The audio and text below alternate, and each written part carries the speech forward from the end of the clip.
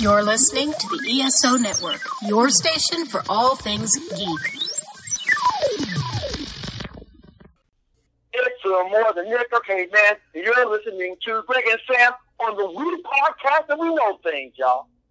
Well, hello everybody, and welcome to a very special bonus episode of We Podcast and We Know Things. My name is Greg Hall, and alongside of me, as almost always, the best damn voice in the business, Sam Maturo. Thank God for yoga pants. We are here with a very special guest tonight. We couldn't wait to conduct this interview, so we're looking very forward to it. Former World Series winner turned country music star. We are joined by the one and only Brett Myers. Brett, thank you so much for taking the time to be with us tonight. Thanks for having me. So all of Brett's social media links can be found in the episode description below, whether you're listening on iTunes, wherever you get that audible goodness. You can go ahead and check out all the links to Brett's social media, as well as links to You're Welcome, Homebrewed, and a few pretty kick-ass singles, if I do say so myself, on iTunes, Spotify, and again, wherever you get your music. But let's just jump into it. The first question we have to ask, what was a better feeling for you? Releasing your first record to the public, or seeing the reaction on Kyle Kendrick's face when he thought he was being traded to Japan? Well, I don't know. That's a tough one because it actually took me two and a half weeks to prank Kyle. So there's a lot of work to put into that, but there was way more work that went into the album. So I guess I'd have to say all the hard work that we put into that first album and me not really wanting to do it and put my name on it and stuff like that. I originally just wanted to write songs. I didn't want to sing them, and I kind of got forced into it. And now we're almost done with our fourth album. So it's satisfying to know that you can accomplish things if you put your mind to it.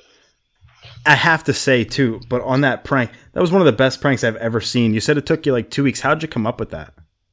Well, it's kind of a long story, but we got time. So basically, I got approached by Leslie Goodell with Comcast Sportsnet at the time, and they had done this prank years back, or Larry Anderson had done it on Wayne Gomes, I think, like way back, before, I even thought of it. It wasn't my idea of prank. It was, she saw it, she heard it, she witnessed it or whatever, but it never got any kind of national news or anything like that. So basically, it was her idea. We traded him to Japan. And she asked me who would be the candidate. She kind of recruited me and Ryan Madsen. Well, Madsen kind of didn't want nothing to do with it. And I was like, well, I do. I'll do it. And I was like, yeah, that would be great.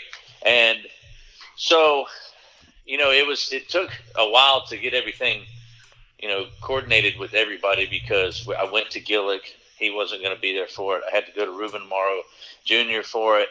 And Frank Kopenbarger, Charlie Manuel. So basically everybody in the front office and little things had to be taken care of. And we even called his agent and had because the first thing that I said, I'm like, he's going to call his agent and ask him if it's for real. And then the gig's up. Yeah.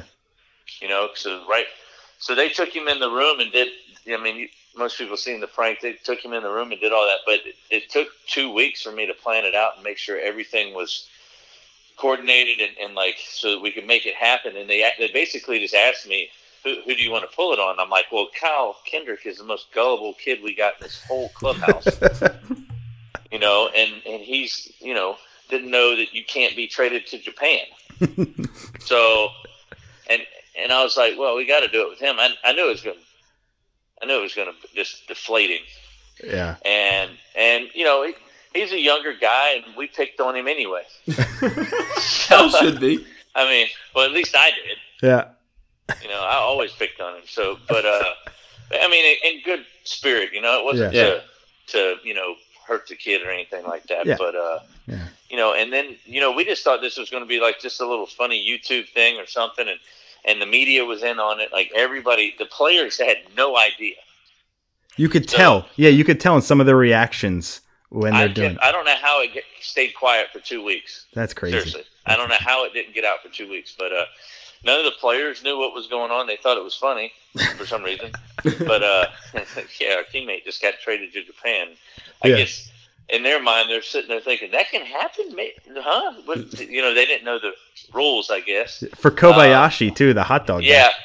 Yeah, that was all the front office that did that. Yeah. I didn't say who he got traded for or whatever. Yeah. So they came up with the with the name of, the Yokohama or whatever they're called, the Giants over there. Yeah. I just know they're the Giants, and came up with his salary, what they were going to pay him, and what they traded him for, and the guy they traded him for and stuff. So that part was done by the front office and Frank Kopenbarger and them. So it was, and he was our traveling secretary. I mean, they went to the extent to where they actually had him a flight booked. Oh my god! They didn't pay for it, but they had a flight when he left.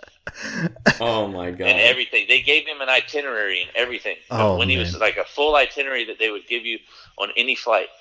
This is when you need to be at the airport. There'd be a car to pick you up and everything. It looked legit because it had to be. And these guys, it took me a while to recruit them. Yeah. They didn't want to really do it. Yeah. And then and next thing you know, man, I'm getting phone calls about this thing, and national news stations are talking about this prank, and I'm going, what is going on? I wake up the next day after they put it on YouTube or whatever, and released it on Comcast and stuff like that. And next thing I know, I'm getting phone calls from all my friends and everything. And my buddies run a radio station, or have their own syndicated radio thing. They're like, we got to call this guy. And they're calling me at 6:30, 7 in the morning. I'm like, what is going on? What is going on? They're like, dude, that prank was awesome. I'm like, yeah, but how'd you find out about it? They're like, it's all over the news. I'm like, bullshit. And next thing you know, the next day, Good Morning America's at the field. Oh my a day later, and they wanted to sit there and talk to me and Kendrick, and I'm going, wow, this is crazy. And I kept telling the guys, I'm like, listen, Victorino's going to come around that corner in a minute. He's going to pie me. I already know it. I said, just give me a heads up when he's coming. Yeah. Because I know he's going to do it. And I kept looking over my shoulder. I knew he was coming the whole time. So Kendrick was a good sport about it, I guess. I don't know. Me and him still talk, so it's okay. Oh, that's good to hear. Too mad at me. That's good. Yeah, we're buddies. Shoot, he just FaceTimed me the other day, and I won't tell you what I don't know why he FaceTimed me with, but he just got out of the doctor's office, and I was like, what are you doing, man? I will tell you, though, you being the one to tell Kyle that he was the one who got punked, that was a brilliant piece, the cherry on top of the cake. I wanted it to go longer, but I didn't know what else. If anything, I think I was standing there and I was just kind of going, this kid's going to freaking cry in a minute. Yeah. I think he's going to cry. He has no idea. All the media and everything knew about it. Yeah. It would have been awesome if he got into the car and was driven to the airport and you were waiting for him at the airport to tell him it was a prank. That'd have been... Dude, this all happened before we went out on the field. Yeah. Oh my god. Before we went and got ready to go out there, it wasn't after practice or nothing. This all happened we go out on the field at 10 o'clock or something, 9 o'clock, and so this all happened at 7:30, 8 o'clock in the morning. Wow. So he was pretty devastated. You could see it in his face. He didn't know how to react, but I told him when all the stuff was going down, I said, dude, I just made you famous. Now, did he ever get you back? How do you get me back on that? That's what I'm saying. Did he try to come up with something? No. Good for him. He knew better. You just got to take that, Yeah. No, listen, I pulled pranks on guys before, but I got a lot pulled onto me in the minor leagues. Right. And, being a first-round pick and everything, a lot of guys used to mess with me and wouldn't tell me they did it because I was the type of dude that would probably try to punch them in the face. Don't mess with me, Right. I was there to do a job. I don't need you to screw with me or whatever like that, but that was just my mentality. That's changed a lot, obviously, but I was just a kid at that time. But then, with Kendrick's thing, it pretty much, after spring training, it all went away. Yeah. Right. So nobody really talked about it. Right. Now, and then we win the World Series that year, and it really never got talked about. Yeah, tell me about it. But it keeps getting brought up. I just saw it on MLB Network or something. It's the number one prank in baseball ever. Oh, that's awesome. Now, were you always voted the best singer and dancer in the clubhouse? No, man, I didn't. All I did was the music and everything kind of came. I always love music. And listen, and if you play baseball, there's nothing else to do but listen to music. Yeah. Right. You know, like you got so much time off, there's downtime and everything. You listen to music. I mean, there's music in every clubhouse, before the game, after the game, during batting practice, during the game. I mean, it's always music. So, but, you know, and I was always a music fan and stuff. So when I first got called up to the big leagues, I had a lot of downtime. I didn't know what to do. I knew probably 3 chords, you know, on the guitar, but didn't know much about it. And our video coordinator, Kevin Camasholi, used to be a guitar teacher. And I found this out, and I was like, man, I got some time after I threw my bullpen or something and, you know, got all my work in. I'd go sit down there with him and say, hey, man, why don't you teach me a couple of this or something of that or something? And then we'd go on the road, and I'd always take a guitar with me. And we'd get a bucket of beer and go up to the room and, hey, why don't you teach me some of this or something of that? And it kind of went on the whole time I was with the Phillies. And I got to meet a lot of cool guys playing baseball. Right. That were in bands that I admired and stuff, and learned some tricks of the trade from those guys. And so that's kind of like where it all really got taken off. And then I got hurt in 2013. I was trying to pitch through an injury, and I just couldn't do it because I didn't want to. I realized, you know, at that time when you get hurt, you realize you're hurting the team more than you're hurting yourself. Yeah. So it's time for me to say, man, the thing's messed up. I didn't pitch another game in the big leagues that year, but I had rehabbing and stuff, because I rehabbed all in Cleveland. I'd go rehab for 2.5, 3 hours and then go home. Like, what am I going to do? Right. Yeah. I sit here and watch TV or something like that. So I called a buddy of mine that lived in Chicago, was a guitar player, played a non-point, Zach Broderick, and I said, hey, man, let's come over, come hang out. Like, nobody's with me. I'm by myself. It'll just be me and you. I got this house here that I rented, and let's write some music or something. Right. So I went and bought a bunch of equipment just so we could record on GarageBand. And tell you right now, at the time I was listening to it, I was like, man, this stuff's awesome. I listen to it now, I go, this stuff sucks. You know? Yeah. But at the time I was like, man, that's pretty cool. I wrote 3 songs with him, you know, just hanging out, and we had fun. That's what we did when I came home from rehab or whatever. Yeah. Now, you know, and we just started writing some tunes and messing around with stuff, and I would try to sing, and I was just like, "Whoa, this is bad." Now, bad. And I'd have to have a few in me before I'd get up there and even try it. But trying to learn timing and all that other crap at that time, I was like, I don't care. well, fast forward all these years later, your Welcome's out, Homebrewed is out, you have some singles, and like you just kind of alluded to, in your touring band, you have some heavy hitters in that touring band. How'd you get hooked up with those guys?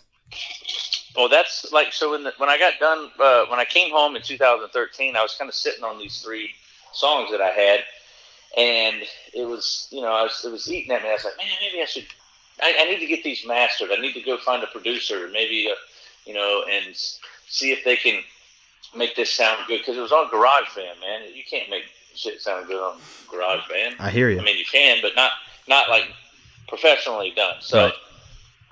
I was looking on, well, I guess on Facebook, a guy that you know, was a friend of mine, his name is Damon Starkey.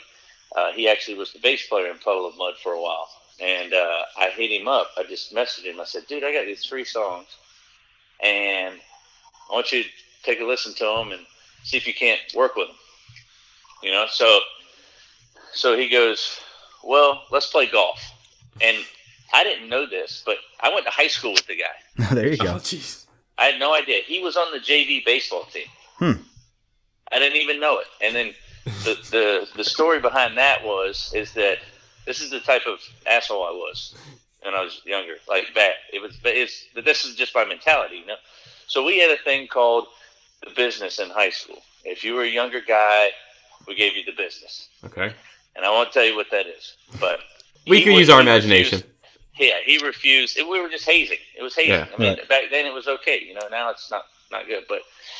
But he refused to let us give him the business, and then he popped off to me, like he ran his mouth to me. Well, that day we were playing a scrimmage against the JV, and I was pitching.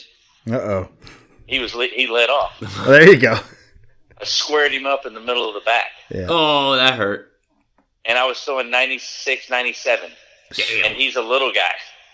And so I hit him. I didn't even know this. I didn't even remember doing it. He told me this story while we were playing golf. And I was like, yeah, that sounds like something I would have done. I said, I'm sorry, I guess, Yeah. I said, you must have really ticked me off or something. But so anyway, we played golf, and he listens to these songs, and I can tell he's kind of like not impressed, but he's impressed with the concepts Sure. of it, And he goes, all right, man. He goes, let's do a song together. Come to the house. Let's write a song. Let's check it out. And I was actually sitting at my house, and I came up with a concept while I was cooking steaks on the grill. And I called him immediately. And the song came out to be Beer Hand Strong. Nice. I don't know. I've had a couple. I was like, I got to keep my beer hand strong. Yeah. And I was like, oh, that's a hell of an idea. So I called him up, and they all did the music to it. And I came into the studio, and we wrote the lyrics. And then he goes, okay, man, get in there and sing it. I said, whoa. Pump your brakes here, buddy. Yeah. I said, you were in 2 bands, and you were the lead singer in 2 bands. You're singing it. All I want to do is write this stuff. I said, I think it's cool just to write it. You're singing it. He goes, nope, get in there. And I told him, no. 2 weeks went by. He was calling me, going, let's go, man. We got to do this. I don't want to just sit in here. He goes, you got to come do it. I said, nope. So he got smart. After 2 weeks, he goes, hey, man, having some people over. Why don't you come over and have a few beers with us and hang out? I had a feeling and I'll introduce you to some of this guy or whatever, Some guys from, my other band member, Adam Latif, who was in Puddle of Mud as well. And he was there, and a couple other dudes that aren't in the band, but just friends of his or whatever like that. And he goes, come on, man, let's go over here and have some beers. He's like on the, intercoastal there, and we're hanging out, checking this place out, whatever. And, then we go to the studio. We're just sitting in there BSing about, because I had questions about Puddle of Mud, and they had questions about baseball. And by that time, we're like 10 beers deep. He goes, all right, buddy, get in there and sing. And I'm like, what? I got tricked because I'm a little drunk right now. Okay, screw it. I'll do it. Yeah. And I walked in there, and I started singing the stuff, and I was like, this is terrible. Like in my mind, I'm going, this is terrible, because I didn't know how to sing to the song or anything like that. And he's had these vocal lessons and all this other stuff, and I did the song and everything, and I was like, man, like, sounds pretty good, but I wish I would have sang it. Now I wish I'd have sang it different, because I've learned how to sing now, because he's trained me how to sing. Mm-hmm. So over in the studio and stuff, my first album, that's why it took like a year and a half, because he was training me to sing. Right. And my pitch and everything and stuff like that, to the point now I go in there, we write the song in a day, and I sing it that day, and I'm done. It takes like 3 hours. So just generally just a couple of takes and you're out of there. Yeah, and because I've learned how to do it. It was kind of like pitching, It takes time to master a craft, and I don't, by far do not think that I have any of this mastered at all. I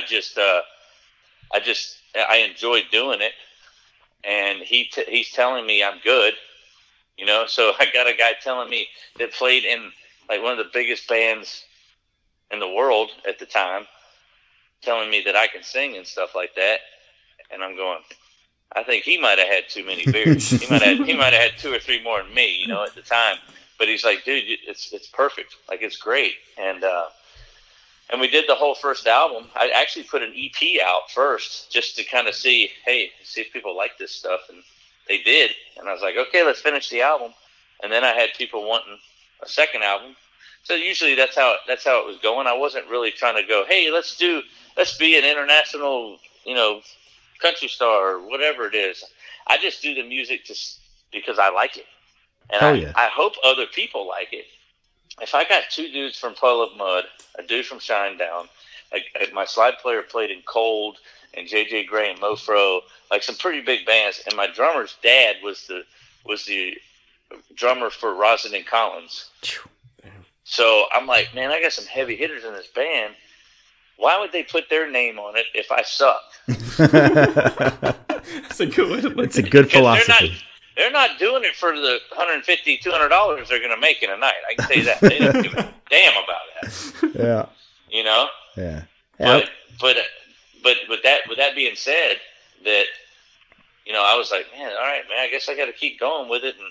And so my first show ever, this is just the way I thought, because I was scared to get in there with just me and him and one other dude and sing in the studio.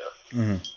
You know, I didn't want to have 32 takes and then go, this guy needs to quit, because I hate failing. So my first show basically is how it came out. We did the first album, started working on the second album, and they're like, dude, we need to do some shows. And I said, absolutely not. I am not getting in front of a bunch of people and getting up there doing something that I've only done for about a year. So basically I told him, I said, I'm not doing a live show. I'm a studio guy only. I'm comfortable doing it in the studio at this point after a year. I'm comfortable in the studio. I said, and then I popped off and I said, man, you know, the only way I'll do a live show is if I play an arena. And that's, you know, like big arenas, like, you know, and I'm like, that'll never happen. Not me. I'm nobody. I've been doing this for a year. So I guess somehow our arena football team got a hold of my music or something, or knew I was doing it. And the owner called me and asked if I wanted to do a halftime show. For your first ever show. Jacksonville Memorial Arena. Yeah, exactly. 10 to 15,000 people. And he wants me to do a live show in front of that many people. And I'm going, well, I stuck my foot in my mouth.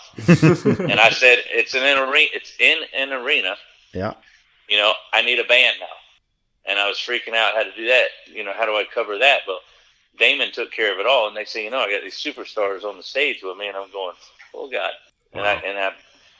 Luckily, we only had to do 2 songs. I had to practice for a month and a half, maybe longer. Of just 2 songs, too. Yeah. Yeah, I had no idea how to sing live. I mean, you go in the studio, man, you can do as many takes as you want. Like, you can sit there and you can screw up and your voice ain't warm or something, because I didn't know any of that crap, man. I'm just like, you actually have to warm your voice up. So that actually brings me to my next question is, you know, you talk about the difference between kind of live performance and in the studio. Well, a lot of times in the studio nowadays, it might be like a Luke Bryan, but there's 43 people that wrote that song. That frustrates the hell out of me. So what are your thoughts on like the mainstream, like pop country almost that's popular today? I hate it. Okay, fair enough. I mean, I hate it. I mean, well, here's the thing, man. Every song written right now, it seems like everybody on the radio, listen, these guys can sing their asses off. Absolutely, okay? yeah. I'm not taking anything away from their talent. But the songs are kind of like cookie cutter. It seems that they're all about the same girl. Sure. Yeah. You know, because they're all singing about this same girl or whatever, that they're just, every song in pop country is about some kind of girl. And I'm just like, man, like, can we get away from that a little bit? You know, let's sing some real country stuff. Like, I heard Blake Shelton's God's Country the other day. Yes, I just did plug him on that. I love that song. Sure. Yeah. Like, that song's badass, dude. Like, because it's not that typical, you know, she ran her fingers through my hair type thing and sat on my tailgate and took my boots off or something. I don't know what they're talking about, you know? Sure. Or, you know, I don't know. It just doesn't feel like it's supposed to. Mm-hmm. Like, I think the guys' styles with their hairs and stuff just doesn't say country to me. So to me, country music. I don't feel like any of these dudes have wrestled a hog before in their life. And that's where I was just going to kind of go. Country music to me tells a story. Like, it's almost like a beginning, middle, and end. And when you're singing the same thing, it just kind of feels forced, overproduced. Then you listen to your tunes, and it feels like you lived it. Every song that you sing, I felt like it was like a true story. Well, most 90% of them are. There you go. Like how I feel or something like that.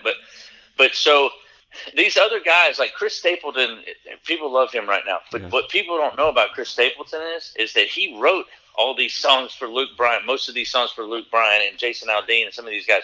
Now, I don't mind Jason Aldean as much, you know, but if you look at what Luke Bryan and these other dudes, the pop country guys, all they're trying to do is attract the female. Yep.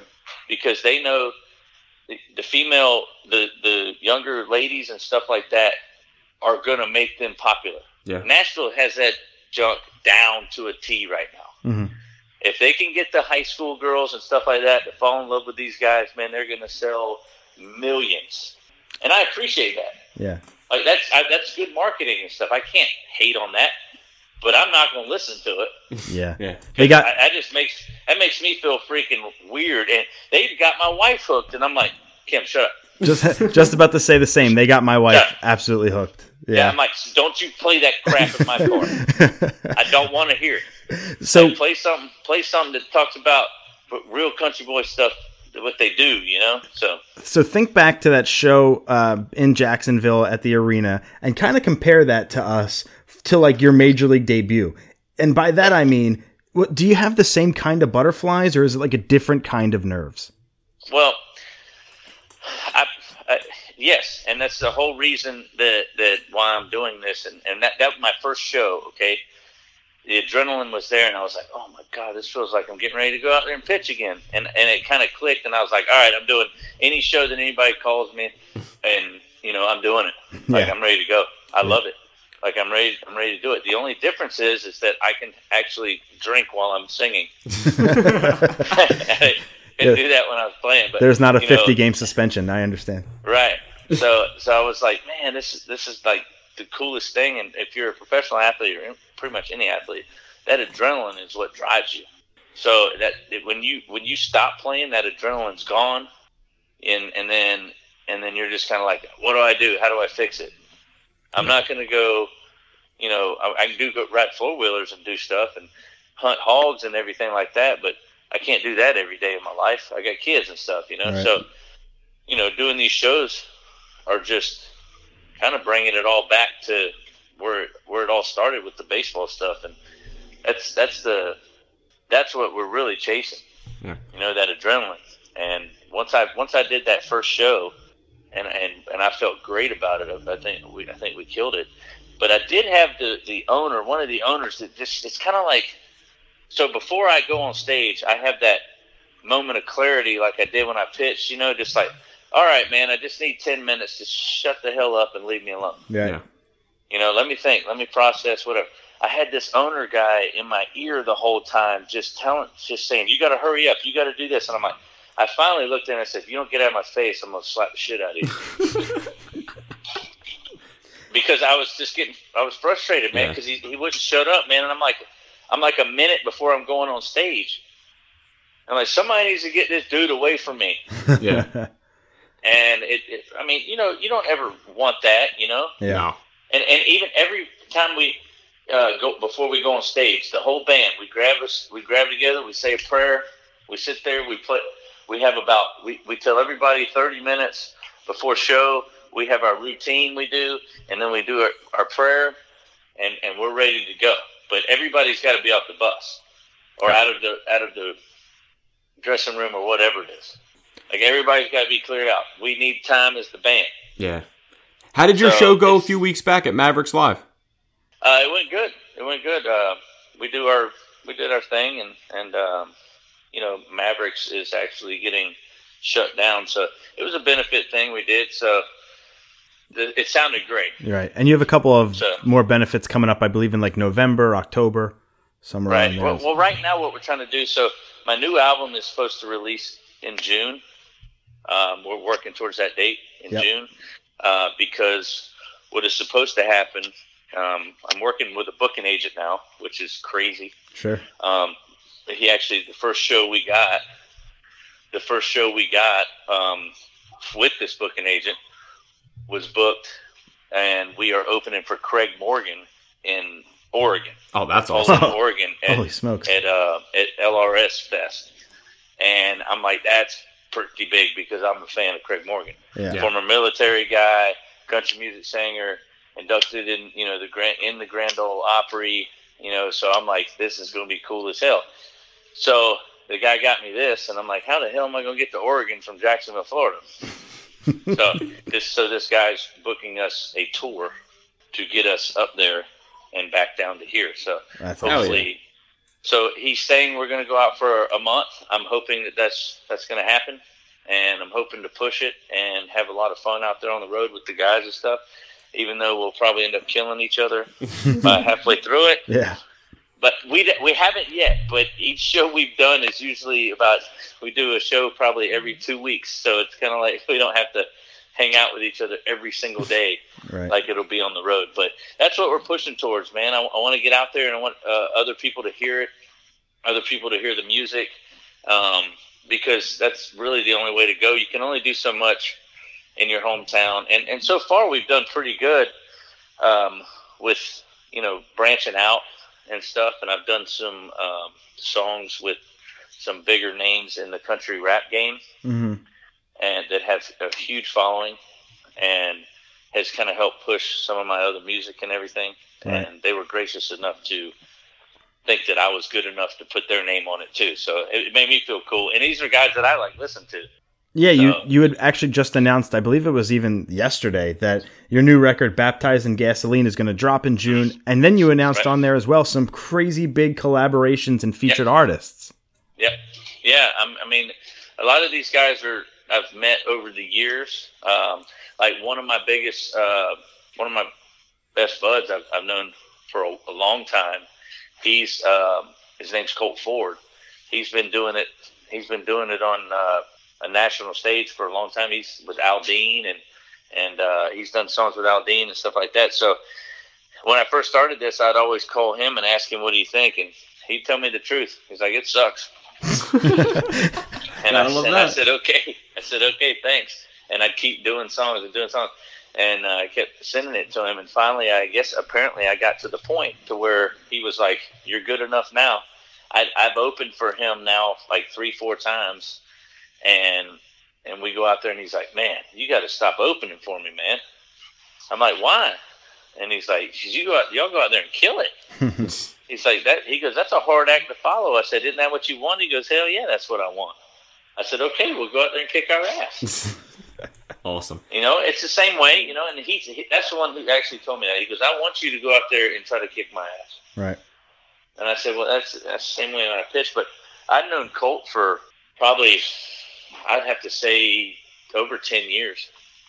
That's and awesome. He kind of, started talking to me about this stuff logistically now, and thinking that we have a chance, but the problem is with country music now, we're not going in this direction where I am. Like, I want to be something new, but 10 years down the road, they might go, dude, this guy's awesome. Right. Yeah. Because that's how trends work. Right. But music is one of the things that does transcend time. It lives on forever. Right. And that's the one thing that I said when I did this, when I first started doing it, I actually said this. I said, you know what? My kids, my grandkids, my great-grandkids, they'll always be able to hear my voice now. Yeah. Because it's out there. How long did it take you to record the record? Well, it all depends, man. It just, if I sat down, so one song, one record, or whatever. One song, I come up with a concept. That's the hardest part, just come up with concepts cool enough to where we can write a story about. Mm-hmm. So that's the hardest part, is finding that. So something that me and Damon think is cool is, I could just ride down the road and go, oh man, that's a pretty good saying, or, it's like a one-liner usually. And then we build a story around it of stuff that's happened to us, and how we want to kind of use that, but twist it and make it clever. Mm-hmm. Yeah. So once I come up with that, I'll tell him, hey man, this is how I tell him and the guys. I'll just say, hey, listen, this is how I want the song to go. Y'all go do your magic. I could not tell you what chords to hit, but I want it to go. I want it to sound, kind of like this, but kind of like this, and I want the melody kind of going like this, and then they'll go in there and they'll lay the music down, and then I go to the studio after it's all recorded and everything, and I sit down, we write the words to it, and then I sing it, and the song's done. So they're the ones that have to work the hardest, because it could take them a week, or 3 days, or 2 days, 2 or 3 days. Right. So it all depends. To make all the music and stuff and get all that done, and then I go in there for a day and I'm out. There you go. Just cleaning it up. I love it. You were a closer at one point, so it does work out. Right. Well, now when I first started, man, it'd take me all day. Yeah. As I would go in there and suck. It's just until I figured it out. But doing it for the last 4 or 5 years now, it's just clicking now. Right. We're figuring it out. We're just trying to get out there and make all these people like it, or just if they played one of my songs on the radio as much as they play these guys on the radio these days, they'd be brainwashed too. Now I do believe that. It's happened to me. I'm not jealous by any means of what these guys are doing. Trust me. Yeah. Okay. But I will tell you this: they've gotten me a couple times. All right, just these songs they play, and I listen to the radio, and then I hear it once, and then I hear it again in 20, 30 minutes. If I'm driving somewhere, I hear it again. I switch stations. It's the same song at the same time, and I keep hearing it, and I'm like, this song is terrible. I hate this song. It sounds terrible. I would not listen to this. It sucks. Okay. Next thing I know, I heard about the 6th, 7th time. I'm like, all right, downloaded. I'm like, I got screwed into that, man. I got screwed into my $1.29. Yeah. My wife, like I said earlier, my wife loves country music, and we'll listen to like The Highway on Sirius, or we'll listen to Music Choice, and it's literally the same. I'm like, sweetheart, for how big country music is today, could you pick more than 6 songs to rotate? Well, you're a lot nicer than I am. Turn that shit off. So we are a nerdy podcast. On top of just talking about music, we talk about like movies and stuff like that. Do you have any secret or not so secret nerdy hobbies? No, I don't think so. So then what about this? Okay. It's okay. What about this? What about some movie or TV recommendations that you would have for our listeners? Ooh, I don't know. That's another tough one. I'm trying to think. I watch Street Outlaws a lot. Okay, yeah, I've seen that. I like that. But my whole thing, and my favorite one is I can't remember. Last Man Standing with Tim Allen. Tim Allen. Oh, yeah. It was Great show. Canceled and brought That's back. my favorite show. Yeah, my father-in-law would love you for that. I almost blew my lid when ABC dropped them. Yeah. I was like, if somebody don't pick that dang show up, because I watched it all the time. Yep, same here. Well, it's good. It's I glad. love Dukes of Hazzard too. Yeah, it's good to have good Last Man Standing back too. I mean, I'm a big Tim Allen fan. I love Home Improvement. One of my favorite shows of all time is Home Improvement. Absolutely. I sit here sometimes after I get done working out and watch like 5 episodes on the Up channel, and then I switch over to CMT and watch another 5 episodes. Yeah, it still holds up. It's on. I've seen them all. It's on Hulu. Every episode's on Hulu, so I can just binge it. Right. Yeah. Last Man Standing is definitely one of my favorites, but I have like a wide variety of stuff on there. I mean, Man with a Plan, that's just because I watched that. I like NCIS Los Angeles. Yeah. Mm-hmm. I'm just running down what all I record. The Lethal Weapon's pretty cool. Yeah, that's actually pretty Damon good. Wayans. Yeah. He's hilarious. I like that. Yeah, I like that. But back in the day, I was a huge In Living Color fan. So anybody on that show was that could kick Saturday Night Live's ass any day of the week. I love that Jim Carrey got his start through that. That was it's really good. Jamie Foxx. Yeah. Damon Wayans, all these dudes, man. Homie, don't play that. Nice. So it seems like at heart you're still a Phillies fan. You tweet about it a lot, and yesterday you were talking about Jake's great performance. I met Jake, and I never played with Jake, and I don't think I ever competed against him either. But it was like when I went into the clubhouse last year on our reunion, Jake was really cool. He's like, "Hey, Brett, how's it going?" I'm like, "I know who you are. You're not supposed to know who I am." I haven't played in 5 years. What are you looking at? Yeah. So I'm very like humble that way with players and stuff. Like, they're not supposed to know who I am, but there's a Phillies history, and these guys have to know it, I guess. Yeah. So what's your opinion? What's your opinion on the 2019 Phillies? Well, I actually started watching them again. There you go. Hey. They're playing in Colorado as we do this. Right.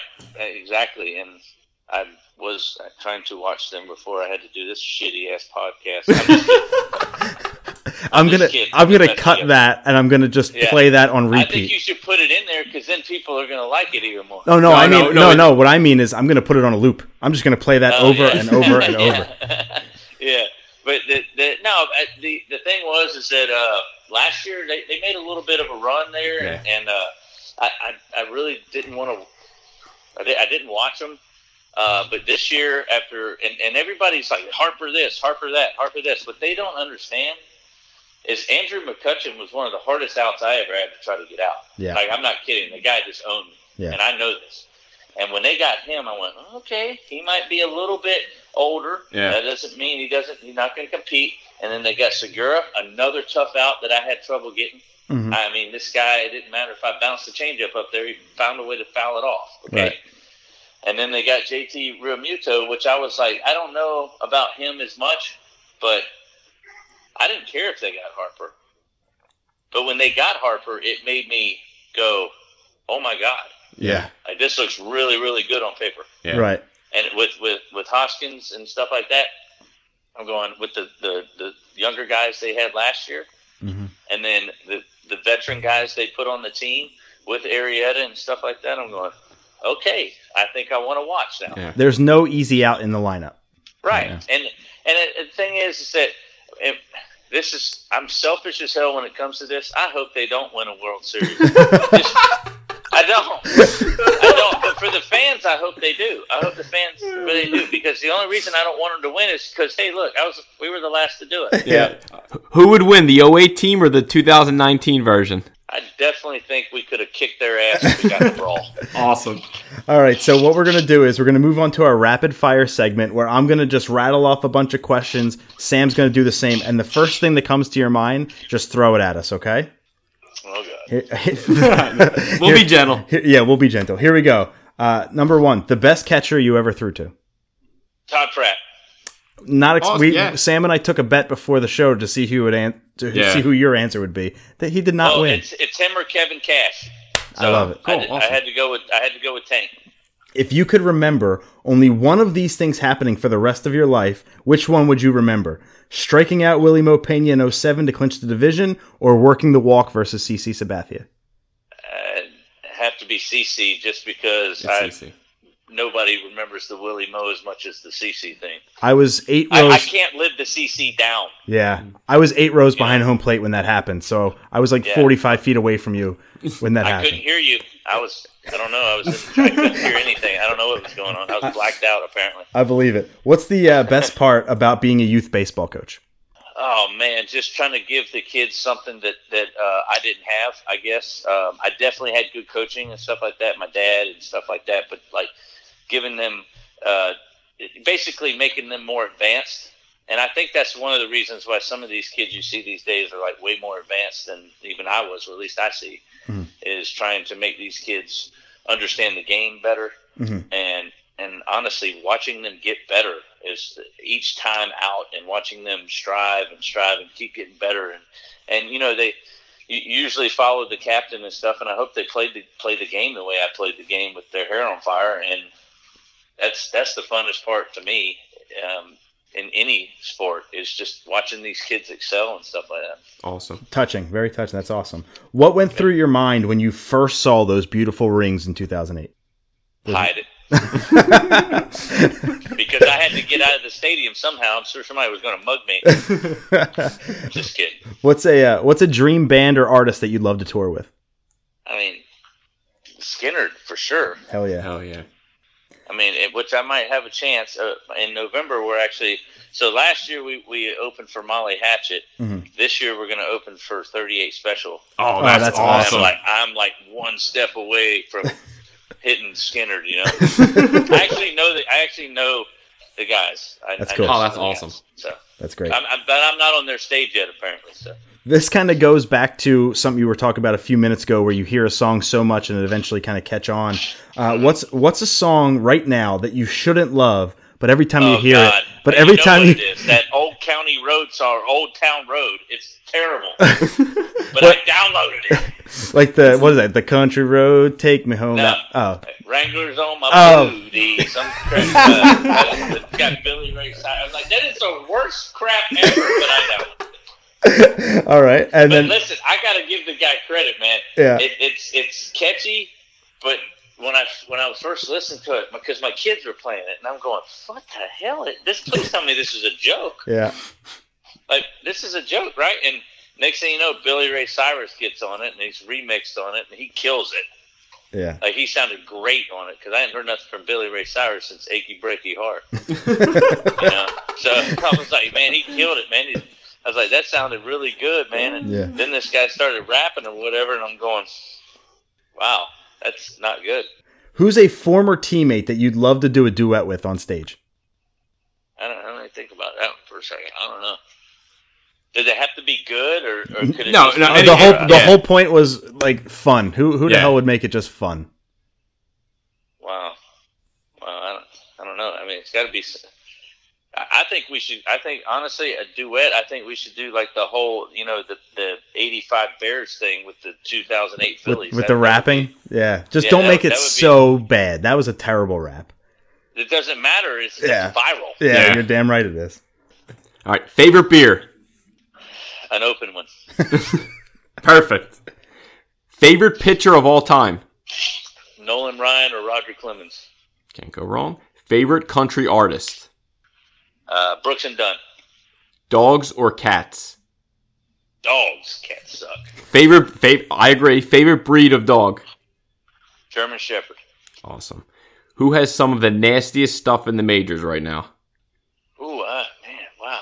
I don't know. That lefty from Tampa Bay throwing 99 with some stank on it. I don't know what his name is.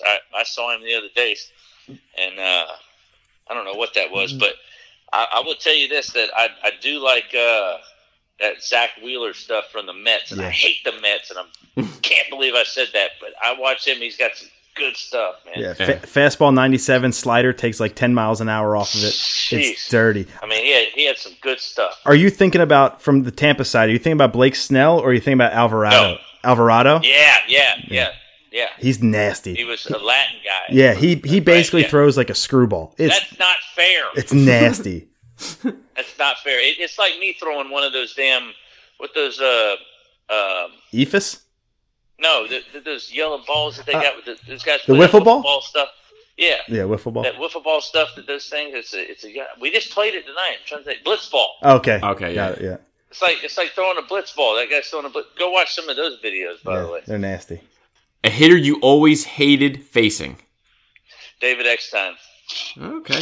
Now, I assume you're a hunting man. Mm-hmm. Deer hunting or turkey? Deer.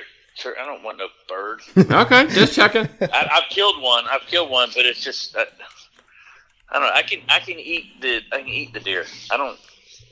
The turkey is like, you full mount those. You don't eat them. You just kill them to look pretty on your wall. Yeah, I agree with you. Hogs too, by the way. You forgot them. Oh, okay. I went one time with my dad when I was younger, and that was a hell of an experience. Did you shoot it or did you stab it? Well, my dad shot one time. We had to like run up a tree. There was like a 350-pounder running around that they wanted to take out, and that was pretty scary when I was, I think, 11. You got to do it with a knife. Well, I was only 11. So my kid stabbed one with a knife when he was 7. Oh, times were different back then. I'm just saying, he's 7. He's 14 at the end of the week. Oh, Awesome. Congratulations. Happy Happy early early birthday. Something like that. Brett, thank you 6 so much. days or something like that. Thank you so much for taking some time with us tonight. We really do appreciate it. If you could hang on the line just 1 second after we're done this, that would be great. But everybody, this was the very special bonus episode of We Podcast and We Know Things featuring Brett Myers. Again, Brett, thank you so much for taking the time to be with us tonight. No problem. Hang on the line again for just 1 second. We'll be back this weekend with episode 132. We're out of here. Jesus, that was terrible. I'm sorry, man. It's late. That's not his final I've been up story. since 4 a.m. I'm sorry. That wasn't even a good out of here. You got to come on, man. What? I don't have the vocal range that you do. You have the technique. I knows I can't sing. I'm gonna tell you the trick. Okay, you need a drink in you before you start the podcast. That's probably exactly it.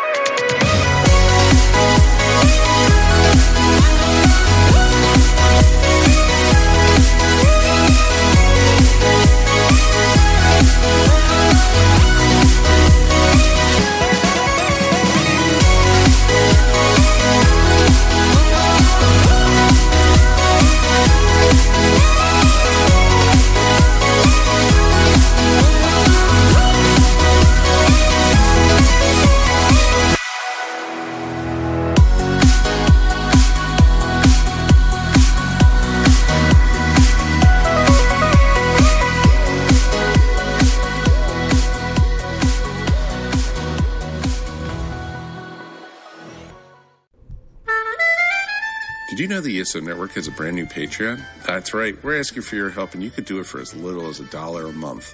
Don't fret, all your favorite shows will still be available for free as always, but you can get exclusive podcasts and more not heard anywhere else but on our Patreon.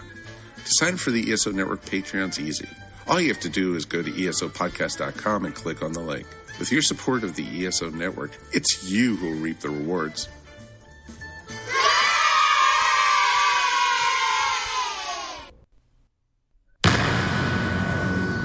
This has been a broadcast of the ESO Network. Be part of the crew and help support our shows by donating to our ESO Patreon or by shopping through Amazon.com or the TeePublic store, which can all be found at www.esonetwork.com. The ESO Network, your station for all things geek.